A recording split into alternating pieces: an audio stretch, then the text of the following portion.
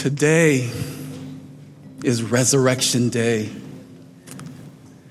This is the highest holy day for the New Testament Christian. However, oftentimes we have to be reminded of that fact because most of us are prone to think that Christmas is the highest holy day for us as believers. This is because we celebrate Christmas with such grandeur and spectacle that it leaves a great impression on our hearts and minds. Plus, getting all those nice gifts helps to leave a great impression on our hearts and minds also. But as wonderful as it is to celebrate the birth of Jesus Christ, we must never forget that our highest holy day is Resurrection Day.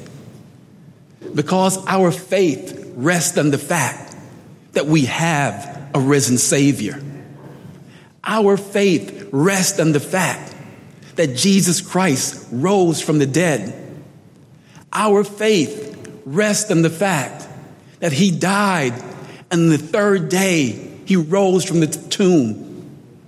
As the Apostle Paul told the Corinthians in 1 Corinthians 15:17, if Christ is not resurrected, your faith is futile, and you are still in your sins. In other words, if Christ had not resurrected, they would not resurrect. Paul thought it was important to remind the Corinthians of this truth. Therefore, I think it's important for us to continually remind ourselves of this truth. It's important for us to remind ourselves of the fact that because we have a risen Savior, our salvation is secure. Because we have a risen Savior, our redemption is secure. Because we have a risen Savior, our hope is secure. And that is the title of the sermon that I'll be preaching today. A risen Savior, a secure hope. And this sermon is based on the scriptures found in Ephesians chapter 1, verses 18 through 23. So please open up your Bibles to the book of Ephesians chapter 1, verses 18 through 23. Now, this book was written by the Apostle Paul right about AD 60 to 62. And Paul wrote it to the believers in Ephesus to instruct them as to how to become true followers of Jesus Christ. And he does this by emphasizing both doctrine and practice. During the first 3 chapters, he emphasizes doctrine. And during the last 3 chapters, he emphasizes how to live out those doctrines. And in chapter 1, which I'll be preaching from today, he emphasizes doctrine during verses 3 through 14 by explaining to the believers at Ephesus the tremendous and manifold blessings that they have as believers in Jesus Christ. And then in verses 15 through 23, he prays for God to help them to understand the magnitude and the greatness of those blessings. Given that truth, I'm going to start out by reading in verses 15 through 23. Now here the Apostle Paul says to the Ephesians, he says, "For this reason I too, having heard of the faith in the Lord Jesus, which exists among you, and your love for all the saints, do not cease giving thanks for you, while making mention of you in my prayers, that the God of our Lord Jesus Christ, the Father of glory, may give to you a spirit of wisdom and of revelation in the knowing of him." And here are the verses that I'll be preaching. "I pray that the eyes of your heart may be enlightened, so that you will know what is the hope of his calling, what are the riches of the glory of his inheritance in the saints, and what is the surpassing greatness of his power toward us who believe. These are in accordance with the working of the strength of his might, which he brought about in Christ when he raised him from the dead and seated him at his right hand in the heavenly places, far above all rule and authority and power and dominion and every name that is named, not only in this time, but also in the age to come. And he put all things in subjection under his feet and gave him his head over all things to the church, which is his body, the fullness of him who fills all in all. Now here, when the Apostle Paul begins in verse 18, after he commends the Ephesians for their faithfulness, and he petitions God to give them wisdom, he says, I pray that the eyes of your heart may be enlightened. Now, with the use of the word heart, the Apostle Paul is not referring to that place which we consider the center of our emotions. Within our construct, within our society, when we use the term heart, we normally use it to refer to that place from where our emotions emanate from. But for the Hebrews, at that point in time in history, and throughout the New Testament, in its normal context, when they use the word heart, as Paul uses it right now in this particular scripture, he is using it to refer to the center of the human mind. He's using it to refer to that place from where wisdom and knowledge comes from. He is using it to refer to the center of the mind from where our deepest thoughts come from. And therefore, Paul is not requesting for God to enlighten the Ephesians' emotions. He is petitioning God to give them understanding. He is petitioning God to enlighten their minds, to give them wisdom, and to give them comprehension. And what is it that he's seeking for God to help them and ultimately you and I to comprehend? He goes on to pray and state that he prays for God to help them so that they will know what is the hope of his calling. Now, the hope of his calling is a direct reference to the magnificent nature of God's redemptive plan. This is Paul requesting for God to enable those believers at Ephesus and you and I to understand the remarkable nature of God's redemptive plan. That redemptive plan which includes our election. For as Paul says earlier in chapter 1 in Ephesians 1:4, he chose us in him before the foundation of the world to be presented holy and blameless before him. In other words, before God created humanity, before Adam and Eve graced the beautiful plains of that paradise called Eden, before you and I formed our very first breath in our lungs, God chose to save us. He chose to elect us onto salvation. Even though he knew that when he formed us in our mother's womb and birthed us, we would come to seek to usurp his authority.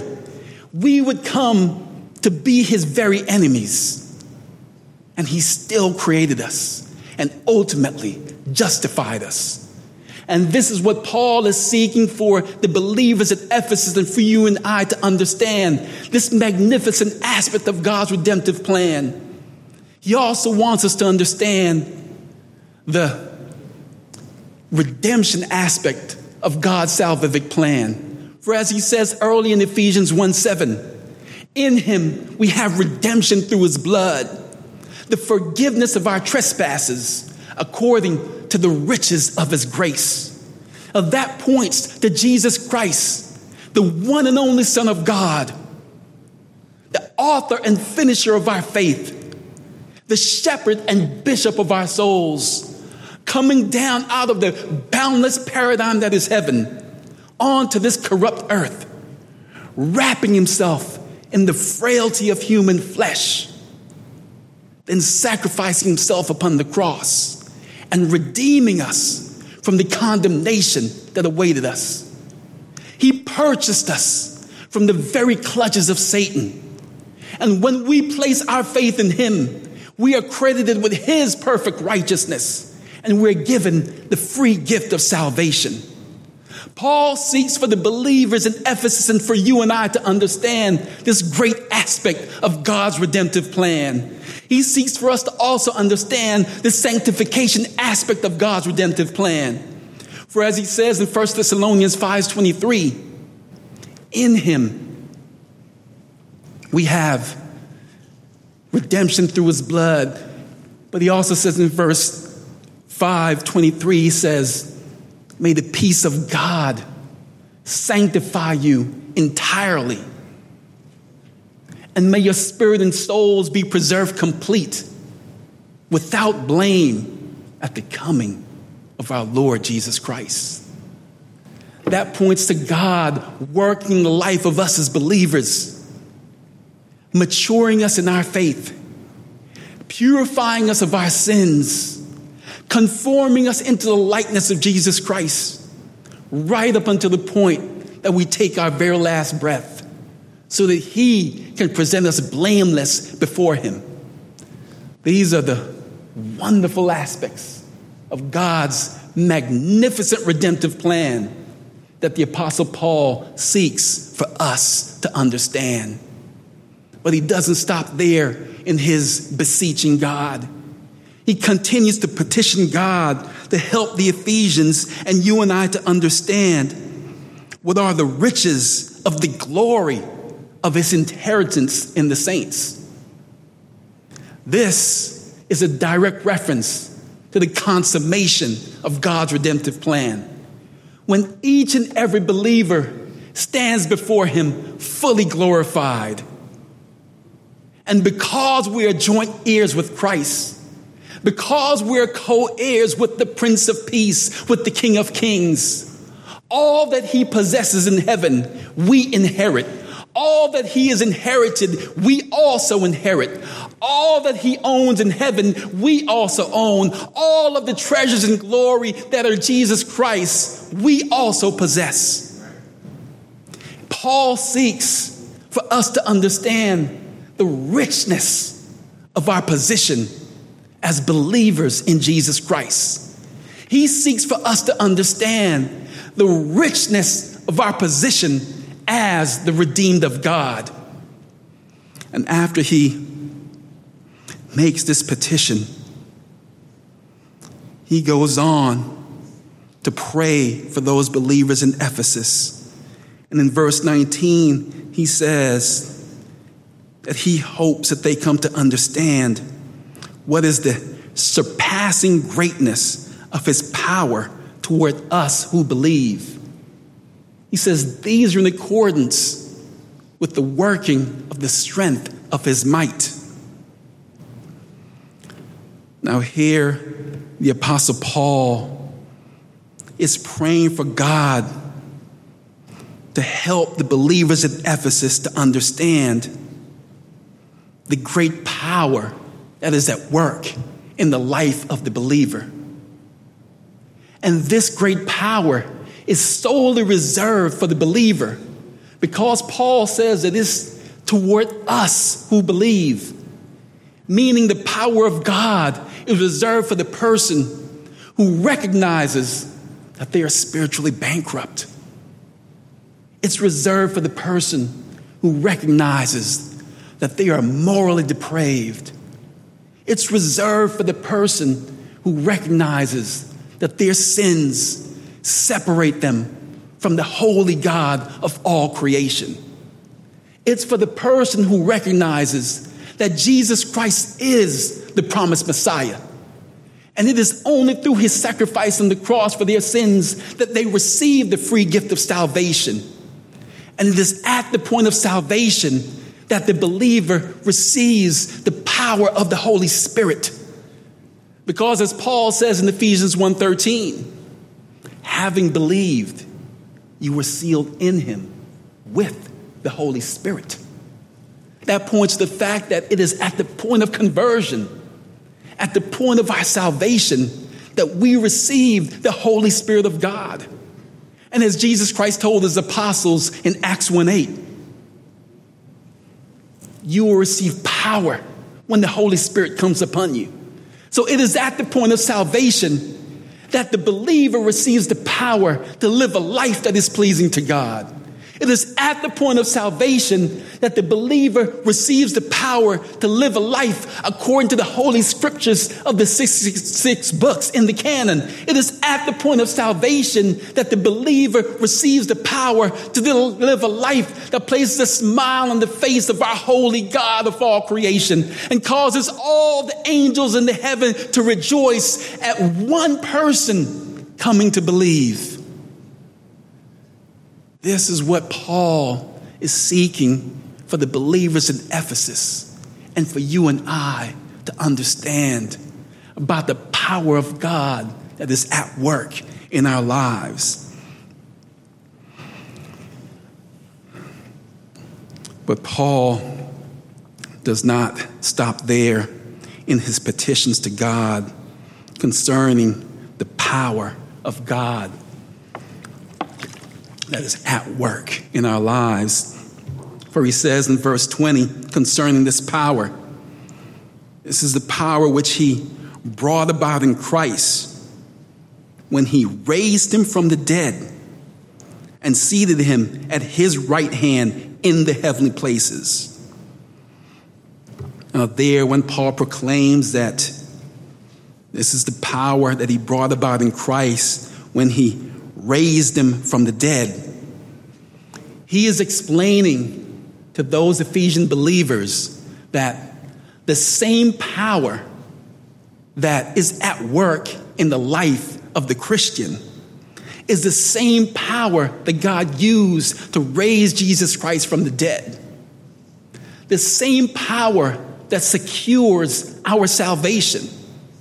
The same power that secures our redemption, the same power that secures our hope, is the same power that secured Jesus Christ's resurrection. Therefore, we should never doubt that just as God faithfully raised his beloved Son from the grave, he will also faithfully raise you and I from the grave and usher us into the inheritance that awaits us in heaven. Listen, when the Corinthians doubted the resurrection of the dead, Paul responded to them by affirming the resurrection of Jesus Christ. For he responded to those Corinthians in 1 Corinthians 15, 3-6, and he told them, "For I delivered to you that Christ died for our sins according to the Scriptures, and that he was buried, that he was raised on the third day. Then he appeared to Cephas, then to the 12, and after that he appeared to more than 500 witnesses."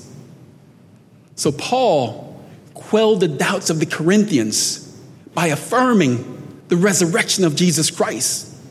But not only did he affirm his resurrection, he also affirmed his appearing to over 500 witnesses.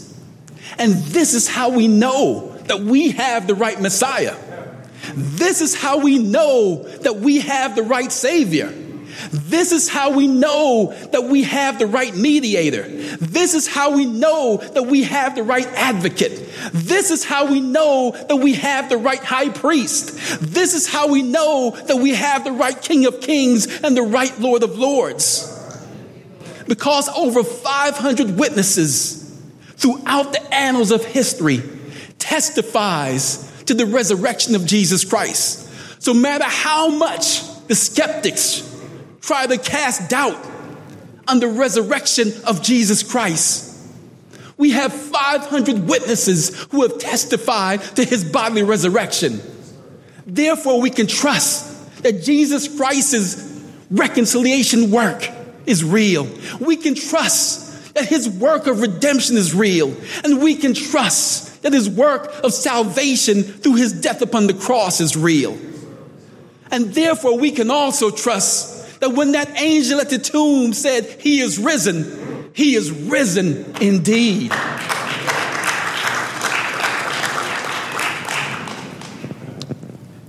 After Paul makes this wonderfully clear concerning the resurrection of Jesus Christ, he goes on to say that God used his power to seat him at his right hand in the heavenly places. Now there he is speaking about the ascension of Jesus Christ. And he is indicating that the same power that God used to ascend Jesus Christ into heaven is the same power that he will use to ascend the believer into heaven. And Paul is so sure about this fact that he actually speaks about it in the past tense. He's so sure about it that in Ephesians 2, 5 through 6, he spoke about it as if it's happened already. For he says in Ephesians chapter 2, verses 5 through 6, when we were dead in our transgressions, he made us alive together with Christ. He raised us up with him and seated us with him in the heavenly places. So there Paul declared that God, in his eternal plan, he has already raised us up with Jesus Christ in the heavenly places. He declared that he has already seated us along with Jesus Christ in his heavenly kingdom. Therefore, we know that the believer's ascension is secure. And we firmly know that our future glorification is secure. And once Paul makes this evident via this beautiful petition to our Holy Father in heaven, he goes on to state in verse 21 concerning the power of God. He says that by the power of God, he seated Jesus Christ far above all rule and authority and power and dominion, and every name that is named, not only of this time, but also in the age to come. Now there Paul is imploring those Ephesians and you and I to focus on the position and the rank of Jesus Christ. For he states that God raised him and seated him above all rule, authority, power, and dominion. Now, those four terms are ancient Jewish terms that referred to angelic beings. So here Paul is proclaiming that God gave Jesus Christ a rank that is above all angelic beings, including all of the holy angels in heaven and all of the fallen angels, including Satan. But his rank does not stop there, for he says that he was given a rank above every name that is named. That is Paul explaining that God has given Jesus Christ a rank not only above all the holy angels and the fallen angels, he's also given him a position that is above all human beings, including all those who are saved and all those who are unsaved. But his rank does not stop there. For the Apostle Paul says that rank and that position is not only for this time, but also for the age to come. Meaning that Jesus Christ has a position and a rank that is above all beings for all of eternity. That makes him the preeminent one. That makes him the eternal one. That makes him the God bishop and shepherd of our souls.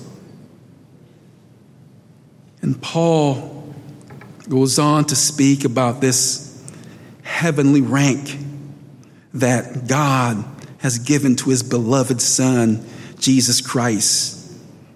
For he goes on to declare that in verse 22 that he put all things in subjection under his feet and gave him his head over all things to the church.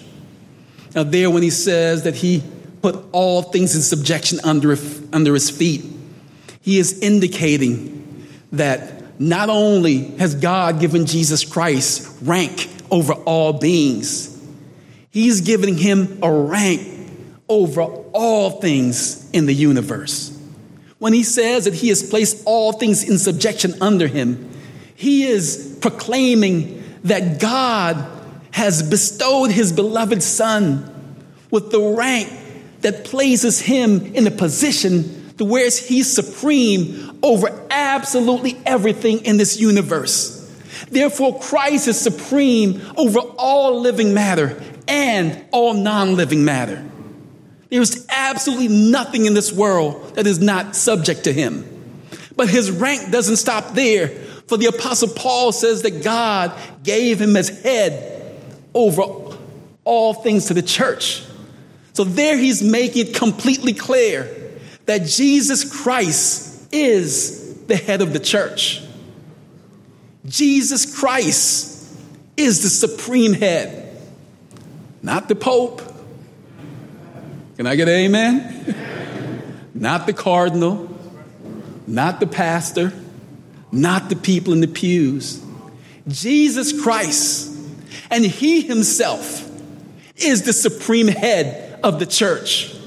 And he goes on to say, which is his body, meaning we, the body of believers, we make up the body of Jesus Christ. It is us whom he's chosen to glorify himself through. It is us whom he's chosen to magnify his majesty through.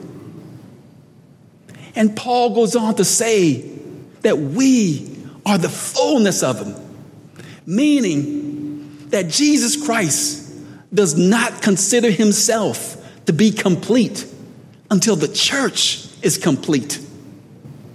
What a fascinating truth, that the holy God of all creation does not consider himself to be complete until every last believer whom he's elected unto salvation comes to accept Jesus Christ as their Lord and Savior. This reflects the magnificent love that Jesus Christ has for the church. And this is the church that Jesus Christ died for. This is the church that Jesus Christ resurrected for. And because he rose from the dead, our election is secure. Because he rose from the dead, our salvation is secure.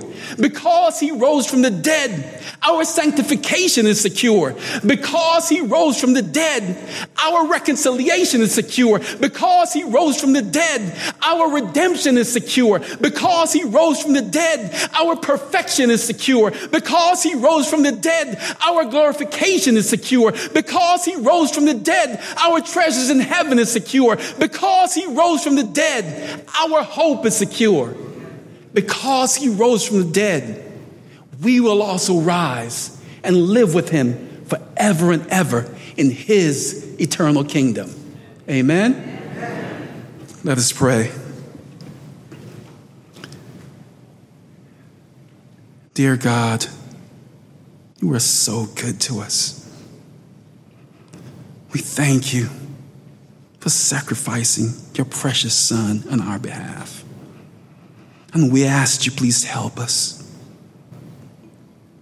to subject ourselves to you and to fulfill that first commandment that you have given us, to love you with all our heart, all our soul, and all our might. Help us to honor the great sacrifice of your Son, Jesus Christ.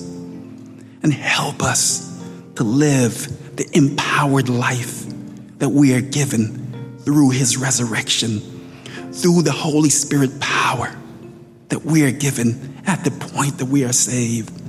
Help us, dear God, to embrace that power that is within each and every one of us, that we may live a life that is a sweet aroma unto your throne.